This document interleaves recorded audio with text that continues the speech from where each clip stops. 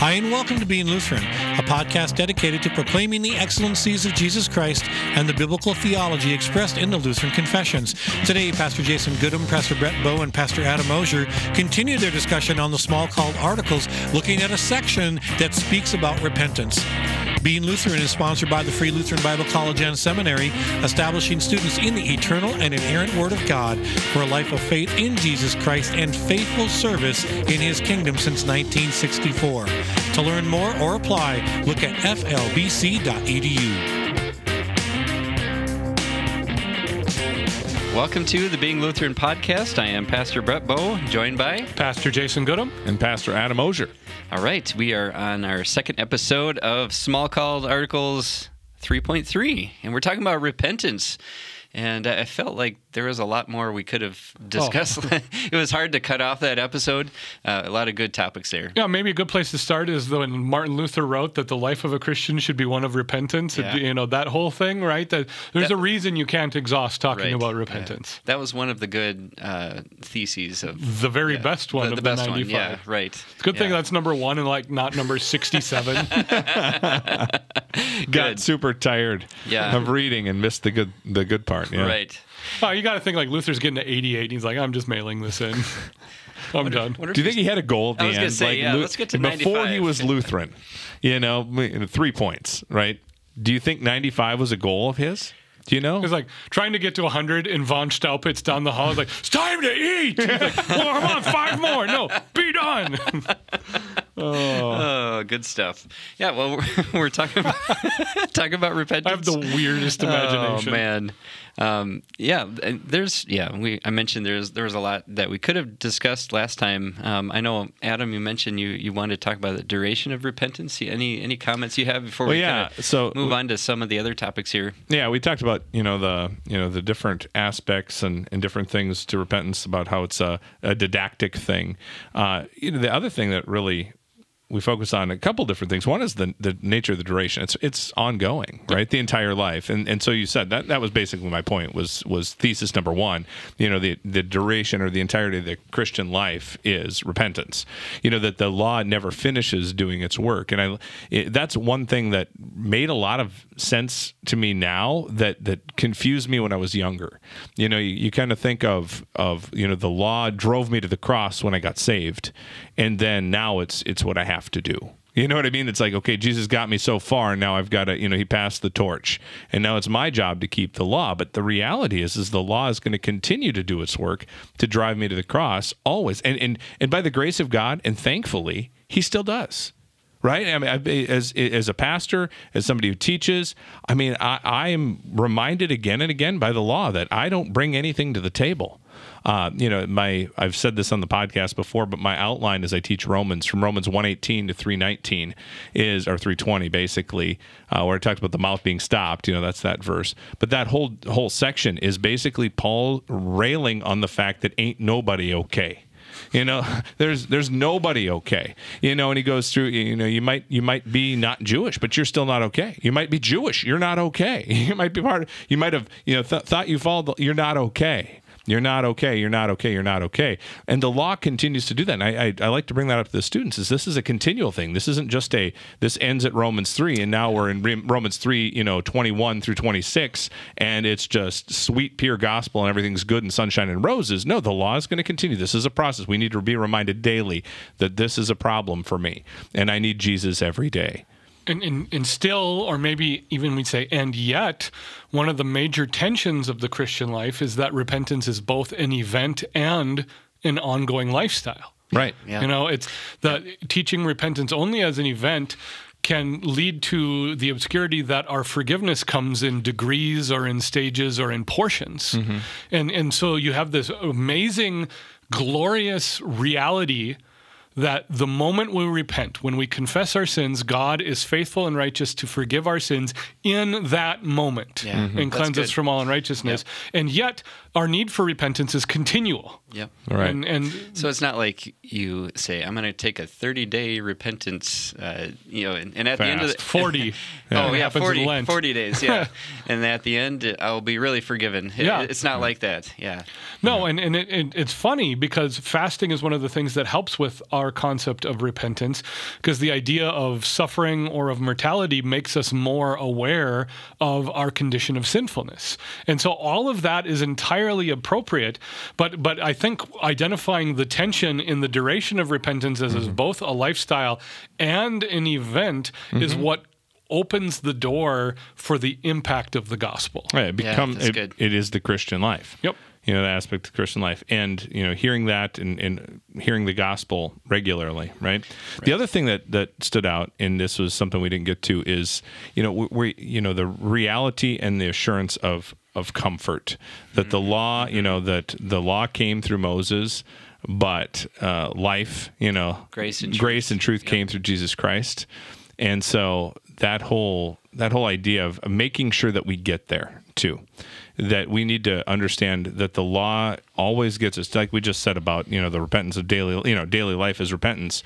The way I like to teach repentance too, as we talk about it, it obviously comes up in all over Scripture, but in Romans, it's very much, a theme.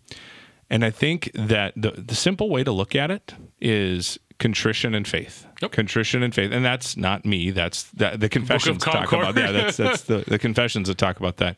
But contrition and faith, contrition and faith, contrition and faith. It's kind of like a two sides of the same coin. Exactly. Yep. Or one of our professors says it this way, and I'd never heard it this way, but this is his stock line, and the students remember it this way, is repentance is coming to Christ as a sinner. And I think that there's a lot of value in seeing it that way, a lot of value in understanding it as, we are sinners and we need to come to Jesus, but the fact that we have a place to go cannot be left on the table. It cannot be forgotten. We can't get so far, let repentance do its work. I mean, let the law do its work in repentance to bring contrition, but not immediately, as the text of the article here says, immediately get to the gospel. And the repent and believe. Yeah, the best part of that duality, or those two elements of repentance, is that you can manufacture either one apart from the other, but never together. Mm-hmm. And so that when you talk about contrition, you can manufacture contrition. Mm-hmm. Absolutely. You can fake it. Like we talked about last week, Saul and or Judas. Yep. Or Godly sorrow versus, Or the satisfaction, do 50 Hail Marys and that'll show your, all that stuff. You can manufacture it, but that doesn't produce faith. No. It produces faith in yourself, which is actually idolatry. Mm-hmm. You can also do faith apart from contrition, but that is merely wishful thinking. Okay. It's like the power of positive thinking.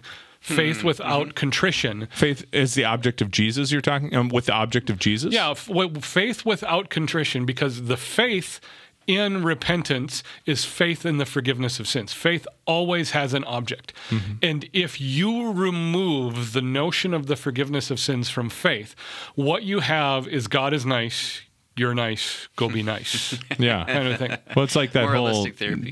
I don't remember who it was. Yeah. Yeah, moralistic therapeutic deism. I can't remember who this was. Somebody was talking about this, about somebody, they'd shared the gospel of this person, and they're like, Christ died for your sins, but didn't really go through you're a sinner, but Christ died for you. That's what it was. And the guy's like, that's too bad. Yeah. Why? I got to pay him back for that now. Yeah, right. But that's exactly it, is that faith in God, faith in Christ, apart from the forgiveness of sins, isn't actually faith, because faith always has an object.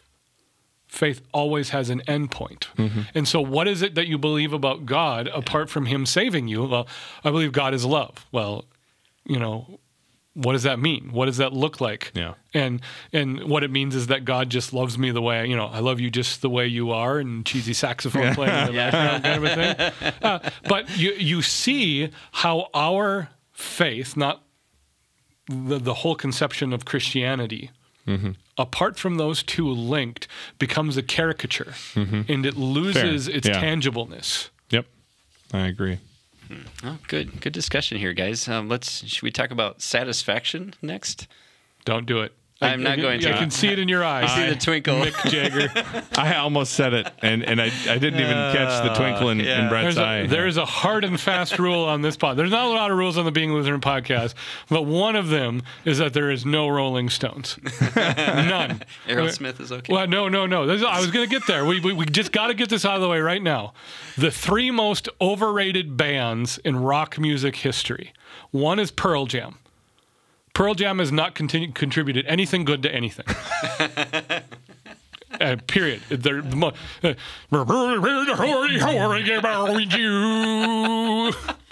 Wow. That was good. Yeah. That was still more articulate than Eddie Vedder's lyrics, okay? Pearl Jam, the most overrated band in music history. Number 2 is Aerosmith. Aerosmith did one good song and one good rap, and that was it, okay? And I could probably live without Dream On. I could probably live without ever hearing Dream On again. I'd be fine. 3 is the Rolling Stones. For most overrated band ever. The only reason they're number 3 is because Paint It Black is legitimately a good song. It's a really good song. Everything else is a disaster. You don't think Last Kiss was worth your time? No. Yeah. What a tragic story of a young love. Let me ended too soon. What kills it for me with the Rolling Stones? What kills it for me with the Rolling Stones is whatever that obnoxious song where for 4.5 minutes someone's in the background going, ooh, ooh. Well, ooh, that one. Oh, it drives me up the wall. Okay, before you've derailed us, but before we go anywhere further, I do want to tie this back in to Pearl Jam. The last kiss, right? I will kill you. Where, oh, where can my baby be? No. The Lord took her away from me. She's gone to heaven, so I've got to be good, so I can see my baby when I leave this world. Thankfully, that was a cover, so I'll allow it. The cover of a 50s song. So all that to say, I should have sang it. I haven't sung on here in a while. Vedder. Yeah, I could hear it in my head. Oh, where can my baby be? No, I was in the style of Scott Stapp. I got him in my Anyway, all that to say, satisfaction, Brett. What are we doing? I was not expecting this. Pearl Jam did not understand repentance. Yeah, I'm passionate about a lot of things, but I'm most passionate about my hatred for Pearl Jam. Okay. Wow. Okay. Let's see. Sad life you live, Jason. No, it's incredibly rewarding because it doesn't have any Pearl Jam in it. The Thunderstruck song. I know. I wanted to sing Christmas. that last week. I never did. About the whole thunderclap of the law. Yeah, right. And you could have played the song on your guitar, Jason. That would have been great. For those adult classes that use this to supplement adult Bible study, we apologize officially for the last 6 minutes of this radio program. Yeah. I would like to point out, though, it was Jason's fault, not mine. Totally mine. Yes. Very few times does this go astray from me, from anybody but me. Brett, tell us what you mean by satisfaction. In the style of Keith Richards. In the style of Keith Richards. Savvy. Oh, man. Yeah. No, I guess we've been talking, I think we were talking before about the effect of the gospel in repentance. And I like how last episode you talked about repentance is both part of the law and part of the gospel, or there's... you called it the hinge, and I said, we don't have a better illustration for it. So... I guess the idea of satisfaction here, is that a part of the gospel in this or not? No, satisfaction makes the answers to the threats of the law more law. That's what satisfaction does. And so it becomes like you're terrified of your sin, you need to do these 50 things. And that's what satisfaction is. Now, as I understand it, and if we still have Roman Catholic listeners after all these years, as I understand it, the official Roman Catholic or the public Roman Catholic doctrine on this, we've talked about it before, is that Jesus' blood and Jesus' death pays the eternal punishment for sin. Satisfactions pay the temporal consequences of sin. And that's how it would be framed by our Roman Catholic neighbors, right? But what we need to do a Lutheran understanding from Scripture of what satisfaction is, and I'll say it again, satisfaction makes the answer to the threats of the law more law. And that's the problem we have with it. Yeah, to that song you were singing, right? I got to be good. Yeah. Yeah. Well, and I don't know where to go with that. I was going to sing it, but I was thinking of the whole idea of, basically what Jason said, but it's the idea that I've got to fix this. There's a problem that needs to be fixed, and it just left there. Yeah. It turns the preaching of the gospel into, it distills the gospel down into a second chance to get things right, and it completely devalues what Jesus paid on the cross. Because if we could have done it ourselves anyway, why on earth did God send his one and only Son to pay the price he paid? Either Jesus paid the price for our sins or we pay the price for our sins. It can't be both. That's in a nutshell, without expanding and opening several cans of worms, that's the Lutheran assessment of satisfactions. Okay. Yeah. And Hail Marys and all of those things. Now, that is not to say, and maybe this is the direction we should head when we're talking about repentance, that is not to say there aren't practical, real-world steps we can take to overcome the effect of sin in our lives. If you're struggling with a habit or an addiction, or if you're struggling out with the fallout of sinning against someone, there are steps we must take to rectify that, but that is not a theological application. Good. Yeah. Does that make sense? I want you to say that again. So in the case of a habitual sin or an addiction, or in the case where we've harmed someone, there are real world things we probably ought to do. Those don't belong to the theology of the thing. They don't impact our forgiveness. They don't impact our eternity. Those are a matter of vocation. So we're serving our neighbors in vocation through we're actively repenting. Through restitution or through, let's use something like pornography or something like that, right? Yeah. There's some very practical things that should happen if a person is struggling with pornography or any sin, really, like habitual. But to say that, so what you're saying, Jason, is some of those things that need to take place, we are not doing them to satisfy God's wrath. We are doing them as married men or even single men, you're doing it out of love for neighbor, which in some cases is your wife or future wife or whatever thing. Like, it's all love for them, and in the process of that, none of it is a satisfaction. Is that a good illustration to talk about what you're saying? Resisting and avoiding sexual temptation is a love for your current wife, is your love for your future wife. It is. How many are you going to have, Jason? If you're single. Okay. And it's also a love for the woman you're lusting after because she is not your wife and potentially someone else's wife. And we also do it, though, because it's wise. And the outcome of God's law is good order. Okay, and one of the things that's so hard to have, we can dwell on this. I think there's some other things we should address with this because there's other areas that need to be discussed. But pornography and lust is so readily saturated in society, right? Part of what we do is simply because it's wisdom. It's wise to do. Are you talking about like taking steps to, I don't know, not. The nature have boundaries on certain things. The nature of porn is that it's a sin of opportunity, which means if you reduce the opportunity, the availability and the practice of the sin there's a resistance there that you can build in. So that what you're saying is that reducing of availability is not a theological matter in the sense of satisfaction. It is a practical matter in the sense of loving one's neighbor, which is all the outworkings of one who has victory over that sin or any sin, really. And the outworking all done in repentance and faith. And the outworking of your love for neighbor is done decently and in order. And that's where everything comes together. It's not done chaos. It's not done selfishly. It's like, okay, so if you struggle with temptation and find yourself alone at night at 11 o'clock, then make your computer inaccessible. Or don't turn on the TV, or things like that. There are practical steps you can do that will just be better for you because that's the way God's ordered creation works, right? So where I was going with this before we got into that topic, and you brought there's so much there, though. There's so far we could go with that. Because I think that absolutely, when you think of that practical side of behavior modification, we'll call it, right?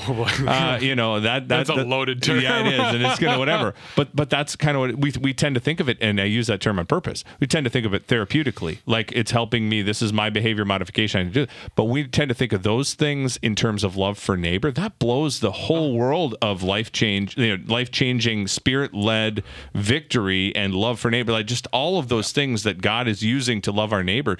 That.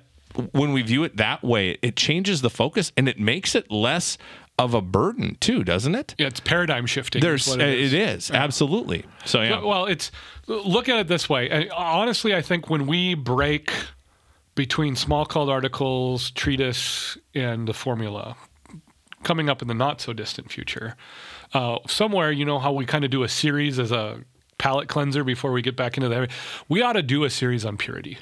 on human sexuality. Yeah. But where was I going? What did you just end with now? Because I had that. I was saying paradigm shifting. Okay. So the idea behind this is because the law condemns us because we're selfish, which means a selfish response to the law isn't going to help.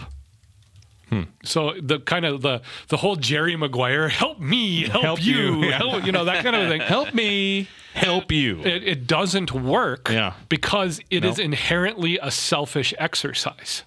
Sure. And we would avoid that. Yep. Right? Yep. And so, Now, let's go back to sins that harm others directly and not indirectly, right? So, Adam, you brought up the word restitution. Okay. And we need to walk the path where we explain that that's not penance. It's not satisfaction, but still necessary. And the reason this comes up in evangelical Christianity or generic American Christianity is with all the abuses of pastors over the last 100 years. And where repentance gets screwed up in this is that my forgiveness removes the consequences of what I did. And so that abusers and manipulators will storm in like a bull in a china shop, and they've broken everything, and then they say, you need to forgive me, and that means that I can't be punished for anything that I've done. And that's why restitution is different from satisfaction or penance. And we've got to be clear on that there are often and regularly temporal consequences of our sins that exist apart from forgiveness in Jesus. Yeah. And that includes our forgiveness of others. It does. So, and I gave a speech in class today, speech class. The students wanted to see what a persuasive speech looked like. What a professional. Let me show you. And the speech was on forgiveness. And it's something I've thought a lot about, so it's something I could do relatively quickly and easily to put together for them. But in there, I use the illustration of Rachel Denhollander and her forgiveness. Is that how you pronounce her? Pronounce it? That's how I've pronounced it. Okay. Denhollander, is that how you'd say it? I don't know. It just... whatever. Unexpected. It could be Rachel D. from the gymnastics scandal, with the Larry Nassar thing. And she was maybe the whistleblower, I think. Yep. And she talked about that. I explained that to students. Okay, there's an aspect in which she absolutely, as a Christian woman, and she had the responsibility as a Christian to forgive her perpetrator, but at Larry Nassar. Yeah, and at the same time, she also had it was right for her to turn him in. It is right for him to serve his consequences. It is right for her to desire that he will find, salvation and forgiveness in Jesus Christ, and that she will be with him in heaven one day. It's right for her to feel that way, but it's also right for him to go to jail for a long, long time. Yeah, and if I'm not mistaken, I don't want to put words in her mouth because this is a sensitive situation. This is her actual real life and the lives of several people. But I think I remember seeing a news clip of her saying, I hope you find forgiveness in Jesus. Oh, yeah. And I hope that when we're in heaven, we'll be together and fully reconciled. Yep. But you need to pay for your actions. He did. Yeah, it's exactly what she said. And she actually pointed, he was holding a Bible at his sentencing hearing. And she was speaking, and she said, that Bible, or that book that you hold, speaks of a forgiveness that has been won for you in a person of Jesus Christ. And that's a forgiveness that you need far more than you need it from me, though I offer that as well. And then she went in to say good. that it was beautiful. I mean, it was the perfect balance of I am releasing any debt you owe me, but at the end of the day, their justice needs to happen. It's that perfect blend, in our recent cultural memory of that blending of justice and forgiveness in the right way. And I like the way you're talking about that, not in terms of satisfaction. He doesn't need to go to jail and then all of a sudden it was okay that he molested all these young women or girls. That's not okay, but it's a factor of, he needs to, that there is a consequence, but that's not going to earn him anything. It's the Jesus. It's the book she pointed out that he was holding. It's the Savior that's spoken of in there that's going to give her the forgiveness she needs. Yep. Nothing else. No amount of time in jail. Yep. I think it's just so important because there are so many abusive, manipulating pastors, spiritual leaders, that have come in and said, you need to forgive me, and have used it as an excuse to continue to break the law in that way, and then to continue to demand that the victims of their crimes be held under their thumbs. And I think that is one of the greatest tragedies of our time. And if there's something other than Pearl Jam that will make me angry, not to make too light of a situation, it's when I see spiritual manipulators use that to crush a soul. I will get very angry when I see that happening. I will speak out against it, because there is a difference between forgiveness and me saying, I give you permission to walk all over me again. There's so many outworkings of this. So many. I think of Matthew 18, and all the time it's like, well, you didn't use Matthew 18. And they're using that as a justification, because Matthew 18 wasn't used correctly. I'm not wrong. I don't have to worry about it anymore, and therefore, I'm justified. Yeah, it's same thing. There it is again. It's always it's insidious, and it creeps in every way that it can, and it all steals from the gospel of Jesus Christ. It all pulls away from the reality that the law is there to like a thunderclap, to bring us down to our knees and say we need something to cause actual passive contrition and draw us to Jesus so very quickly and immediately. That's what we have to remember. It needs to bring us to Him, and it's only there that we're going to find hope. It's only there that we're going to find the joy that we long for, the restitution, etc. It's only there that we're going to find the basis of that. Amen. And isn't that the nature of repentance? That our sinful nature is finding a reason for us not to repent. And so, like, you didn't do your steps in the correct order, so therefore I don't need to repent. It's just a shame. Amen. Thank you for joining us. Please look us up on the web at beinglutheran.com. Also, invite a friend to check us out on Spotify and iTunes. The Free Lutheran Bible College and Seminary invites you to their 2024 Seminary Symposium on January 17th through the 19th, with featured guest Dr. Joel Bierman. Sessions will cover topics related to Christian ethics, including virtue ethics in the church and the rise and fall of Lutheran pietism. Find information about live stream and in-person registration at flbc.edu/events. God bless you and have a great week.